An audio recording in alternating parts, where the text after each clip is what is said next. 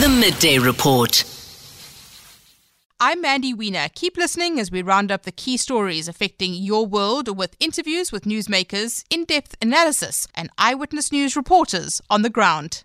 The Midday Report. I think everybody really focused on what's happening in Parliament today. Andre de Ruyter, the former Eskom CEO, is busy testifying before Parliament's Standing Committee on Public Accounts, otherwise known as SCOPA, and he's made a 13-page submission. He's giving testimony from an undisclosed location, and all of this really emanating from the interview that he did with Annika Larsen on ETV and ENCA.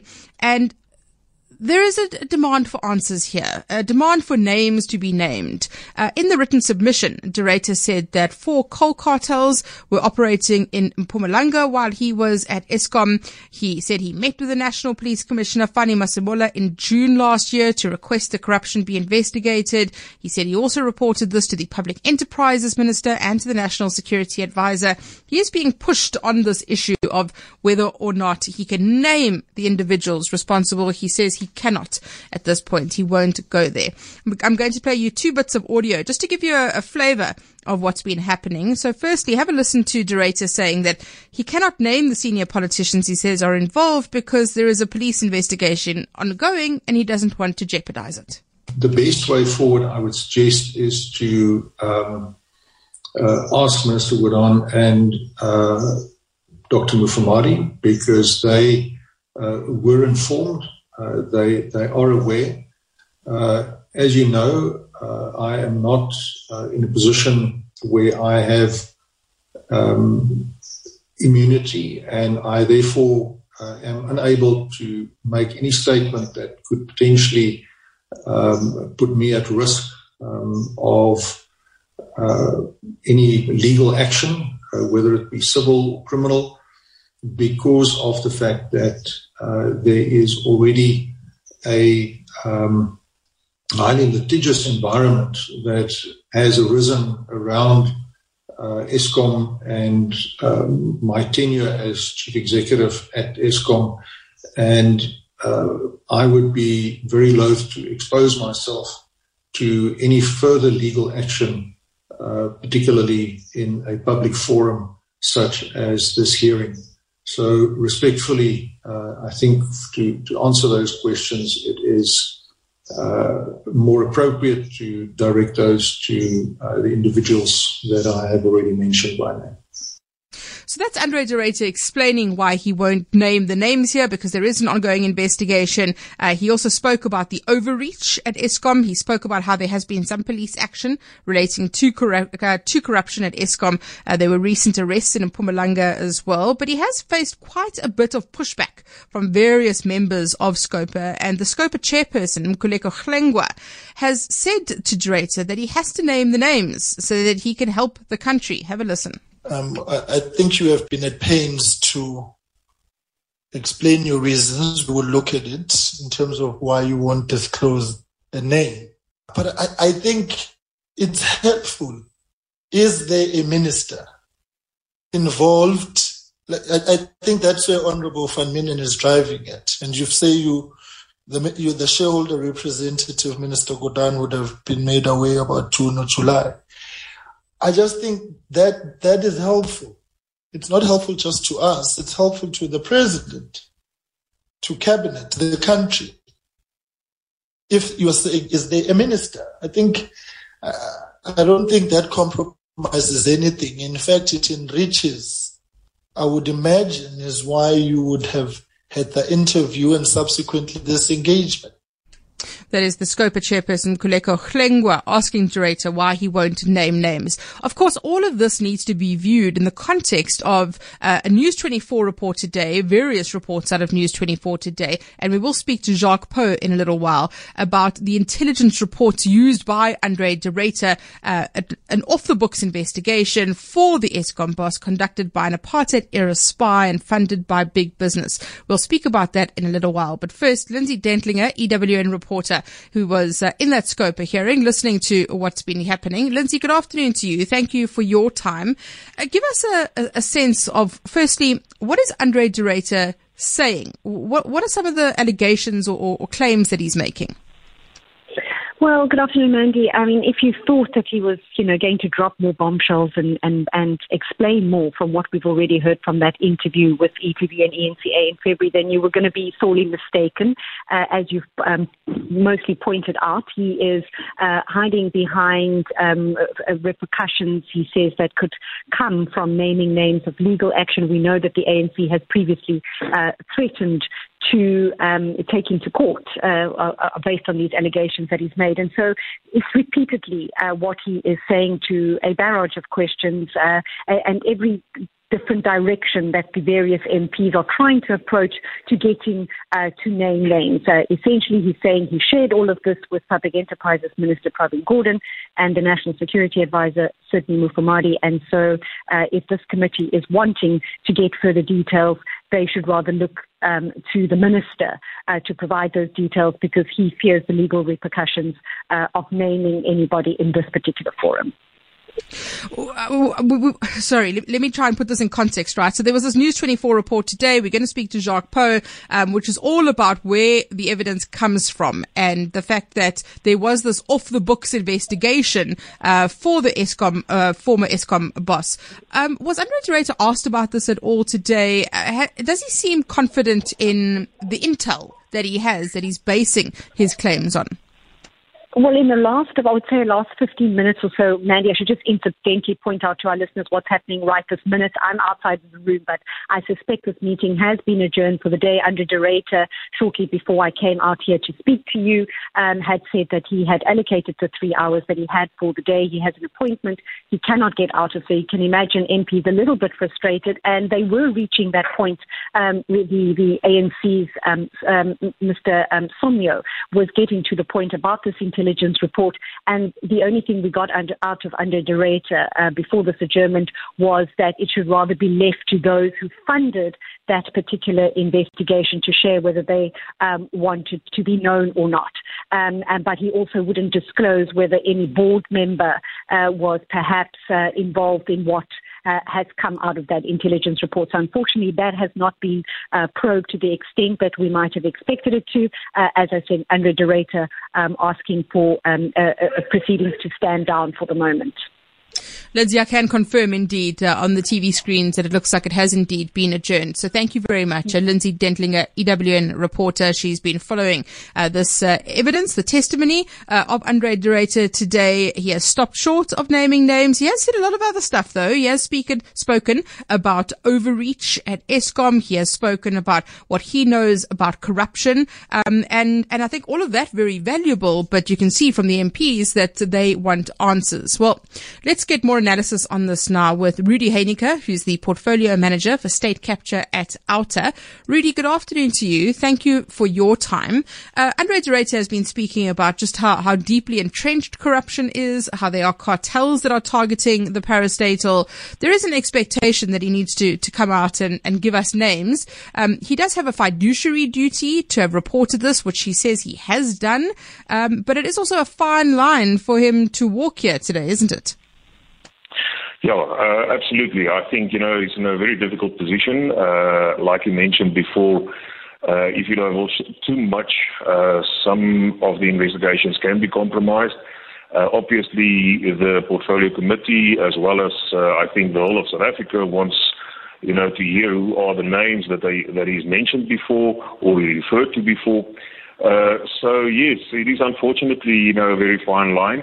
I must add that, most of what Mr. de Ruyter said today, I think, was already in the public domain.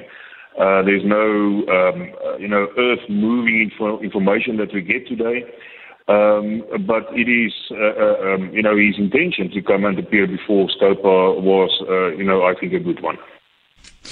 We do know that he's spoken out about corruption. As you say, there's no major bombshells today. I don't think we were really anticipating any major bombshells.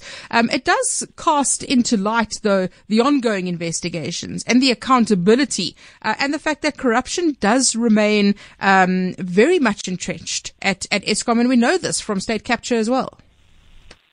Yes, I think that, we realized the effect of state capture, and we also know that state capture hasn't ended when the Zondo Commission started. It's a live process. It's alive and well, and it's going on. Corruption is not in any way dying down. But I do believe that there was a Minister of Electricity appointed by the President. We are still not sure what his powers and how far is his reach. But I do believe that one of the things that he should tackle is exactly this, the corruption in this state-owned entity that is, feeding the whole country with energy, or not at some times. But the thing is, that should be part of his job, and not only his job, but also the law enforcement agencies that Mr. De Ruyter talked about, where all these information and intelligence was, where it was reported. They should come to the party as well and do their bit to investigate. Rudy, thank you. Rudy Heineke is the portfolio manager for state capture at Outer, responding there to the testimony by Andre De Ruyter before Scopa today. The Midday Report. So as I mentioned, all of this and Andre De Ruyter's testimony viewed against the backdrop and within the context of a News 24 investigation published today, which reveals that an intelligence report used by Andre De Ruyter to slam the government contained no facts. The off-the-books investigation for the former Eskom boss conducted by an apartheid-era spy. It was funded by big business. We know Business Leadership South Africa put big money behind this. And the lead investigator is a man by the name of Tony Oosthuizen, who claims that he killed 20 anti-apartheid activists. And fundamentally, what this shows is that the information that Andre De Ruyter has ostensibly been using here is doesn't stand up, that there is no factual basis to it. So the author of that report today, Jacques Poe, joining us now. Jacques, good afternoon to you. Thank you very much for your time. Appreciate you chatting to us today. In summary, and it's quite a lengthy article that you have published today, but what did you find about this investigation that was run by the former National Commissioner, George Fives's outfit? Well, I came into possession of all the research reports by George Fives Forensic and Risk. That's the company carrying out the investigation. I got hold of all the research reports a while ago. I started going through them, and I realized that there's no substance here. There is absolutely no evidence. For example, in the last report produced at the end of February 2023, the investigation says that there is evidence that Gwedi Montashe and David Mabuza, or one of the two, were complicit in the alleged poisoning of Andre De Ruyter. So they basically accuse these two, and it doesn't matter whether you like them or not. They accuse these two of attempted murder. When I spoke to George Fives this week, I said to him, Mr. Fives, do you have any evidence to implicate either Montashe or David Mabuza or the two together in the poisoning of Andre De Ruyter? He said no. There was sort of a suggestion by a source that they might have been involved. Well, they put it in the report as though it's a fact. Now, I then started investigating further, and I discovered that at the end of 2021, Andre De Ruyter went to Business Leadership South Africa. He spoke to the CEO, Busisiwe Mabuso, and he persuaded her that big business must invest in an investigation to investigate or to unearth fraud and corruption at Eskom. The Ruyter then went to George Fives Forensic and Risk, and he asked them for a proposal. George Fives went to the BLSA board, and he said to them in his proposal, which I also have, that Russia is behind the destruction and sabotage of Eskom. So it was pure sort of fear-mongering. It was old-style apartheid, rooi gevaar and whatever. And that is how they got the investigation. Okay. Millions upon millions have been spent on this investigation, and it's absolutely worthless. And then Interstage left, you mentioned apartheid-era tactics. A 69-year-old former apartheid operative who is by the name of Tony Oosthuizen, who apparently ran this investigation. Tell us about him. Yes, so I met Tony Oosthuizen twice in Pretoria about 3 weeks ago. I met him twice, and I was astonished by the language he was using. He was telling me that he came from the Directorate of Covert Collection, which during the apartheid years, during the total onslaught era, it was a secret, dirty tricks unit of military intelligence. They were involved in assassinations. They were involved in fomenting so-called black-on-black violence during the early 90s.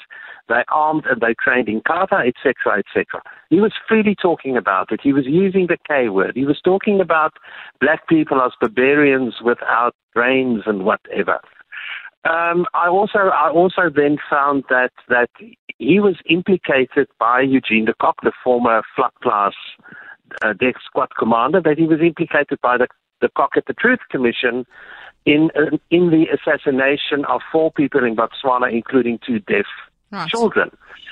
So this is hardly the kind of man that should have free access to the highest echelons at Eskom. He's a man that frequently meets with Andre de Ruyter and Jan Oberholz, the outgoing COO. Tony Oosthuizen doesn't have the moral authority to conduct an investigation like this. I confronted George Fivers with it. He said, no, it was a mistake to appoint Tony Oosthuizen. He shouldn't have been the lead investigator. As George Fivers said, we're not all perfect. So this investigation is fatally flawed. Yet it's from the intelligence annals of the George Fivers reports that Andre de Ruyter, for example, spoke about the 4 criminal cartels in Mpumalanga, which is linked to a death squad of between 60 and 70 heavily armed people. George Fivers and Associates have linked Gwedi Mantashe and David Mabuza directly to this hit squad.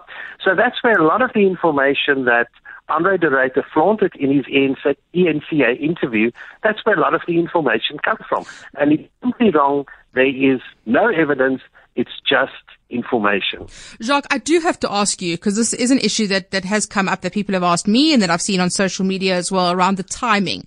Is it pure coincidence that it's on the very day that Andre de Ruyter appears before Scopa that this article is published? Or did you feel a compulsion that people needed to know about this before Andre de Ruyter testified? Well, I think it is important that people know about this before he testified, but there's also a practical reason. Is I only had got everything together by early last week. I had everything together and I had enough information, and I then approached Adrian Besson, who's the editor of News 24, and I said to him, we have to do a story about this. We had meetings, we discussed. I showed him some of my evidence. The earliest we could get the story out was today, because I had to give people like the Ruyter and Fivers and Oosthuizen and people. I had to give them 48 hours to respond, and I could only get the questions out to them first thing on Monday morning. So there's number one, there were practical considerations about getting the story out. The soonest we could get it out was today, but I also think it is important for people to know this before they testify. Jacques, thank you very much. Jacques Poe, News 24 investigative journalist. He's published this report today, and also published today on News 24, I think, a very important editorial as well, which accompanies this, which does remind us about the fact that this may be a dirty dossier, but it does not mean that corruption is not rampant at Eskom. We know that corruption is rampant at Eskom, but the fact that this is a dirty dossier does not help Andre de Ruyter at all. On 702 and Cape Talk, this is the Midday Report with Mandy Wiener. Brought to you by Nedbank Commercial Banking. Specialists who enable your business growth aspirations. Hi, Mandy. Actually, you know what? This Andre de Ruyter story, about Jacques Poe, in South Africa, I don't even know who to trust these days now. Connor, this country, there's a lot happening in this country. I don't know who to trust anymore. I mean, look, BLSA is such a respectable organization with such huge number of respectable CEOs, but something like this happens. Now you ask yourself who to trust now. I mean, huge banks, I mean, great CEOs of huge banks, huge companies. I mean, what is going on in this country? Connor, man. Good day, Mandy, Norman and Peter. I think this report by George Fivers really must be not been taken seriously, because the investigations that his companies alleged to have done, it's quite clear that Andre de Ruyter wanted to throw certain political figures under the bus, especially those within the ANC, and create an impression that there's corruption. But the worst part is for de Ruyter to use right-wing forces like John Fivers to do investigations on behalf of himself and Eskom. Good day, Mandy. I'm a bit confused by those who are saying Andre de Ruyter should have reported the case to the police, including the president. The same president who didn't trust the police when his Paraman was stolen. Is this paranoia or a flip-flop? Thanks, David. So this is the problem, right? I understand the despair and how frustrated people are. Who do you trust? How do you know who to believe? Do you believe business leadership South Africa? Andre de Ruyter was a whistleblower. Do we believe him? Do we believe George Fivers? Do we believe the journalists? And I think that one of the fundamental problems here is that we do cast people in roles, and it is often very binary. So either somebody is good or they are evil. And I don't think anybody is entirely good or entirely evil. I think that people can be both. And I know people are going to say, Mandy's defending Andre de Ruyter, or Mandy's defending News 24, whatever it may be. You might have a position on this. Your position is allowed to change. And some people are good and bad. I think that Andre de Ruyter's intentions to expose corruption are good, but he may have gone to the wrong place here, as we now know from this News 24 report, that he may be relying on dodgy information, on this dirty dossier, but I don't think that impacts on his intention to fight corruption at the parastatal. The Midday Report with Mandy Wiener on 702 and Cape Talk. Brought to you by Nedbank Commercial Banking. See money differently. Let's stay on this issue of Eskom. Eskom appearing before the Select Committee on Public Enterprises on the tariff increase. NERSA granting Eskom an 18.65% increase in electricity tariffs effective from the 1st of April this year. So remember, of course, NERSA agreeing to this increase. Eskom had applied for a huge 32% tariff increase. Babalo and Denze, EWN reporter, is on this story for us. Babalo, good afternoon to you. Tell us what was discussed today. Good afternoon, man. Yes, indeed. The Eskom management, the same Eskom delegation that appeared before the Standing Committee on Appropriations yesterday to brief it on the debt relief, was back today before the Select Committee, really giving them an explanation and clarity on why NERSA granted them this 18.65%, which has already kicked in from the 1st of April for Eskom customers, and for municipal customers, it will be from the 1st of July. So, Chairperson Paul Makwana saying it's really a dilemma because they are functioning on a Eskom revenue model that's regulated and tariff-based, and they say it's out of their powers, out of their hands, what NERSA does and what NERSA grants them. And they're saying that, previously they had tried, to review previous NERSA decisions and successfully, but this time, they couldn't try to review this decision, and it had to stay because NERSA, followed the correct methodology according to Eskom. And they're saying this is really going to be beneficial for Eskom because it's happening in conjunction with the debt relief, and it will put Eskom in a better financial position. And, for the first time in 6 years, Eskom will release capital expenditure for generation, transmission, as well as distribution. So it's really, Mandy, something that's quite tough for us customers, but for Eskom, it's really a beneficial move according to the utility today. And members of Parliament really questioning this decision, also saying that it might not be such a beneficial decision for poor consumers. Babalo, thank you. Babalo and Denze, EWN reporter, giving us an update there. Eskom appearing before the Select Committee on Public Enterprises on that NERSA-approved tariff increase. The Midday Report with Mandy Wiener on 702 and Cape Talk. Brought to you by Nedbank Commercial Banking. See money differently. Hello, Mandy.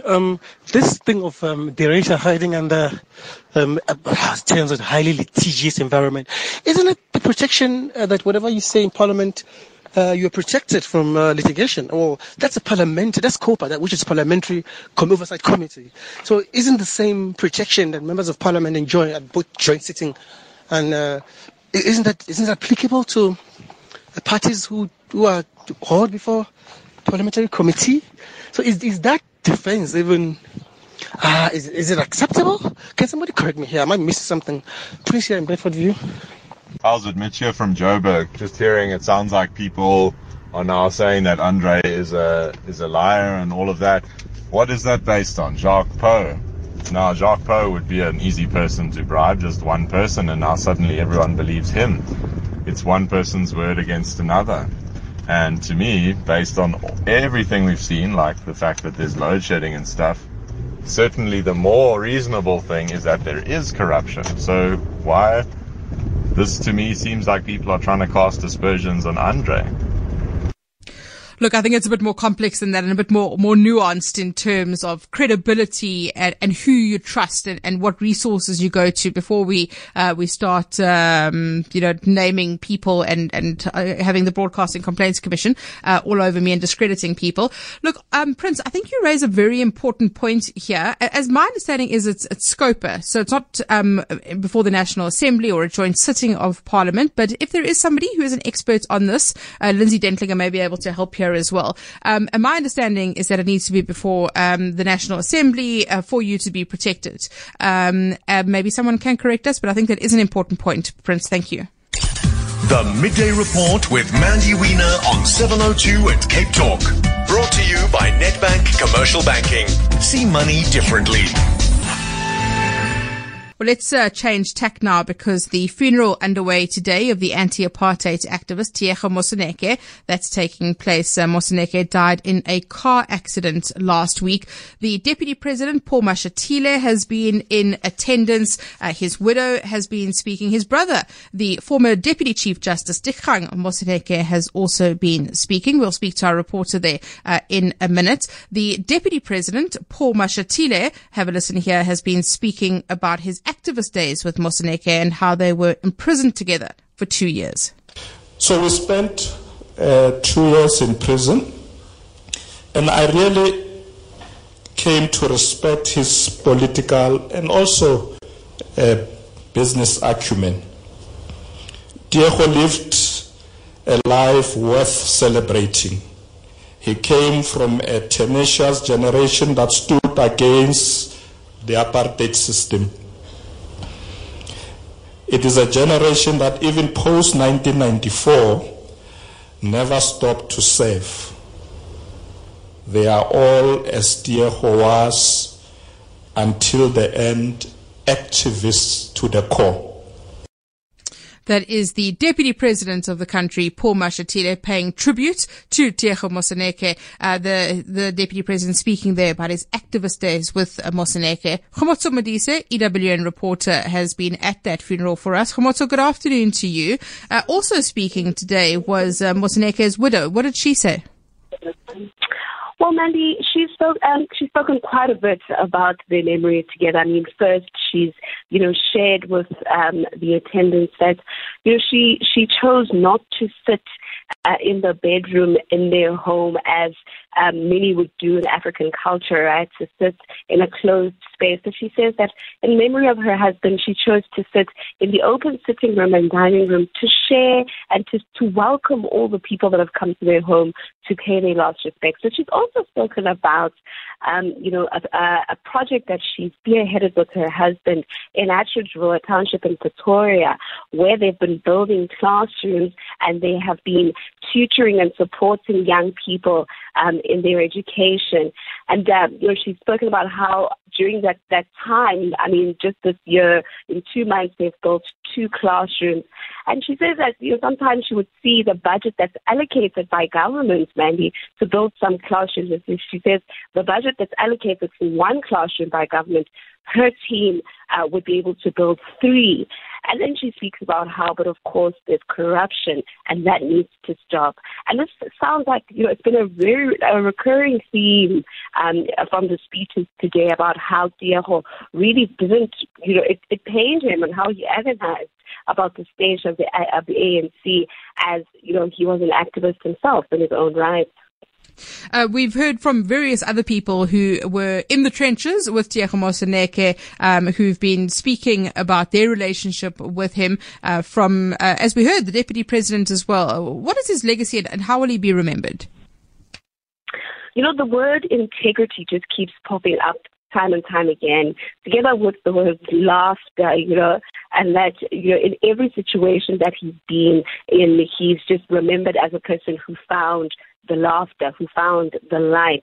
We heard the Deputy Chief Justice, Moseneke, who is Tiago's older brother, that, he embodied what their father represented, and that was holding their head up high and choosing integrity at all times. A very interesting story came up also earlier from the wife Mandy, where she's spoken about how they were stopped by a traffic officer who clearly expected a bribe from them. And when they refused to bribe, he took them to the police station, and they insisted on seeing that case through.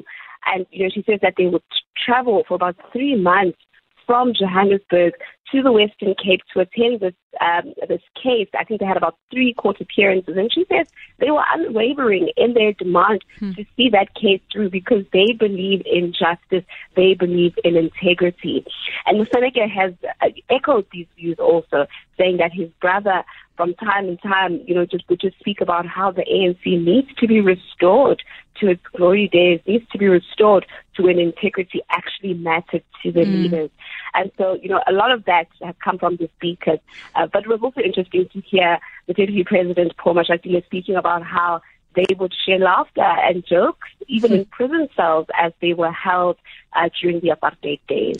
Khomotso, thank you. Khomotso Modise, EWN reporter at the funeral service of Tiago Moseneke. The Midday Report with Mandy Wiener on 702 and Cape Talk. Brought to you by Nedbank Commercial Banking. See money differently.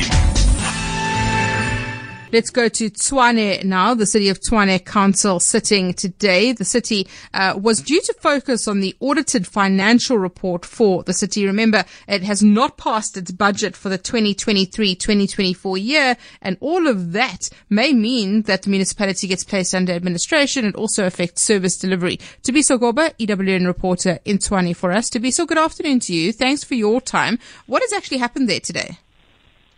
Good afternoon, Mandy. Well, we are currently on a 3-hour caucus break, so that vote on the adjustment budget has not happened as yet. But I will say that, Mandy, there is some sort of disagreement about the importance of the adjustment budget. Now, the MEC for Finance, Jacob Mamabolo, wrote to the mayor of Tshwane saying that if this adjustment budget is not passed today, there will be some intergovernmental sanctions and intervention into the city. Now, what that means, whether that means administration or not, is up for anyone to decipher. But however, the mayor did say that the failure of passing an adjustment budget is not enough justification to place the municipality under administration. Now, you remember that, Mandy, in 2020. The municipality in Tshwane was placed under administration. However, that was sort of overturned by the Constitutional Court about 8 months later. So I'm guessing that the municipality or even the provincial government is going to be very careful about the steps it takes if it does eventually decide to place the municipality under administration. Tabiso, thank you. Tabiso Goba, EWN reporter in Tshwane, where the City of Tshwane Council has been sitting. The Midday Report with Mandy Wiener on 702 and Cape Talk. Brought to you by Nedbank Commercial Banking. See money differently. The City of Cape Town Mayor Jordan Hill-Lewis today giving an update on infrastructure developments in the City of Cape Town, major construction, infrastructure investments for economic growth. That has very much been the cornerstone of the budget that was drafted, tabled by the Cape Town Mayor. Let's unpack this a little further with Ntutuzelo Nene, EWN reporter, who is in our Cape Town studio. Ntutuzelo, good afternoon to you. What has the Mayor been saying about infrastructure development in Cape Town?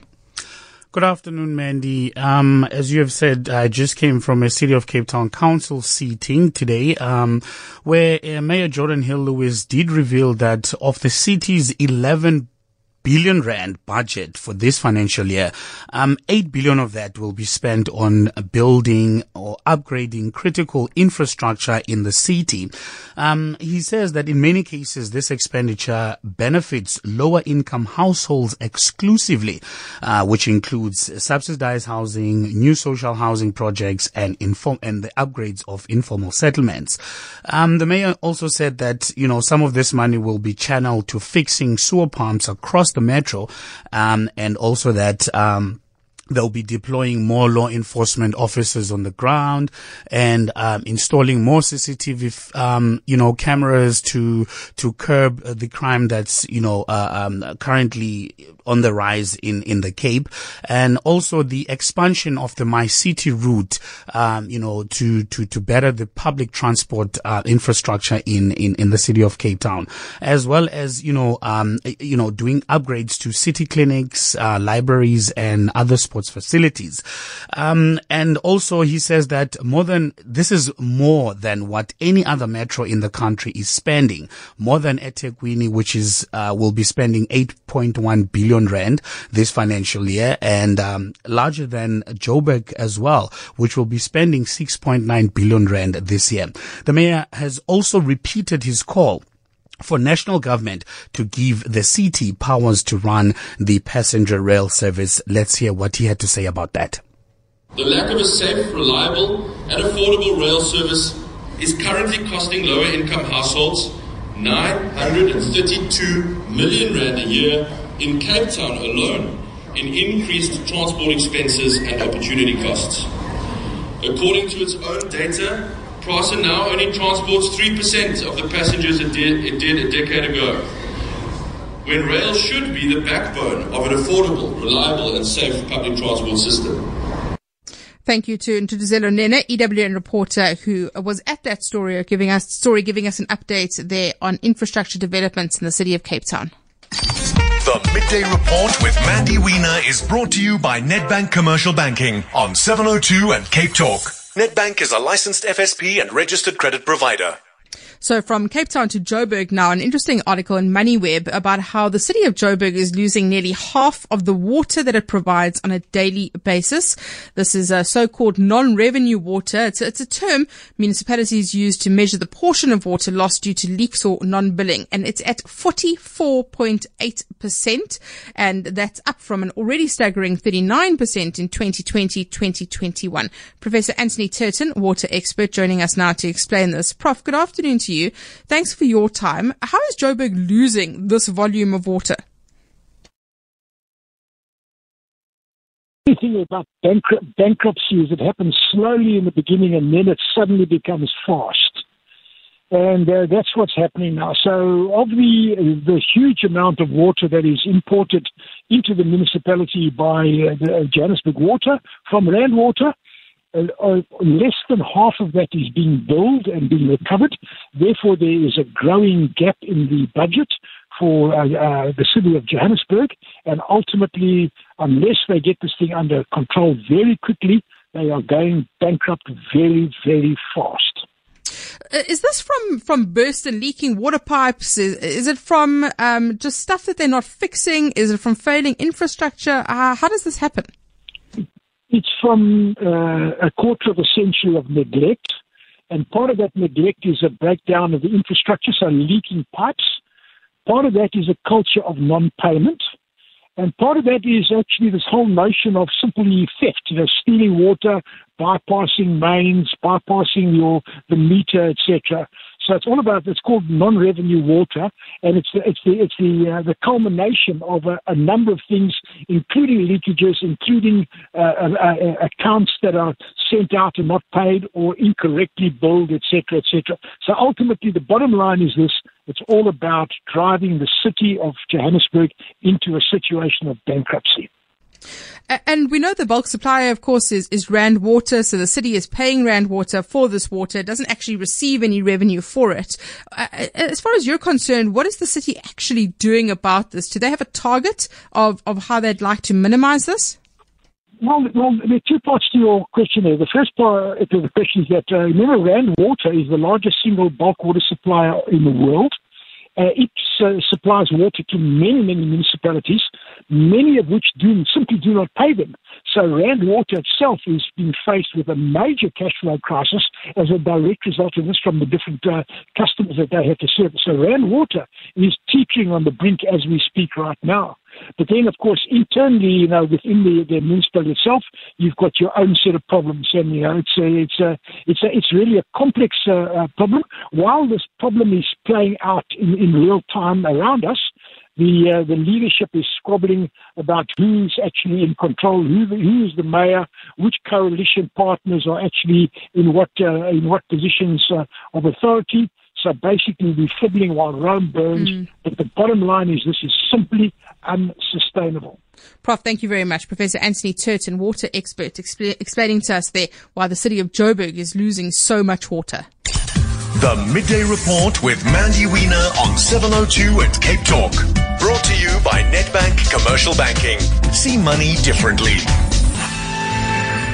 That's a wrap of the day's news. Don't forget you can catch the full Midday Report live on 702 and Cape Talk via our streams on YouTube and our website 702.co.za and capetalk.co.za. Keep checking in for updates from my colleagues at Eyewitness News. Till the next time, I'm Mandy Wiener. The Midday Report.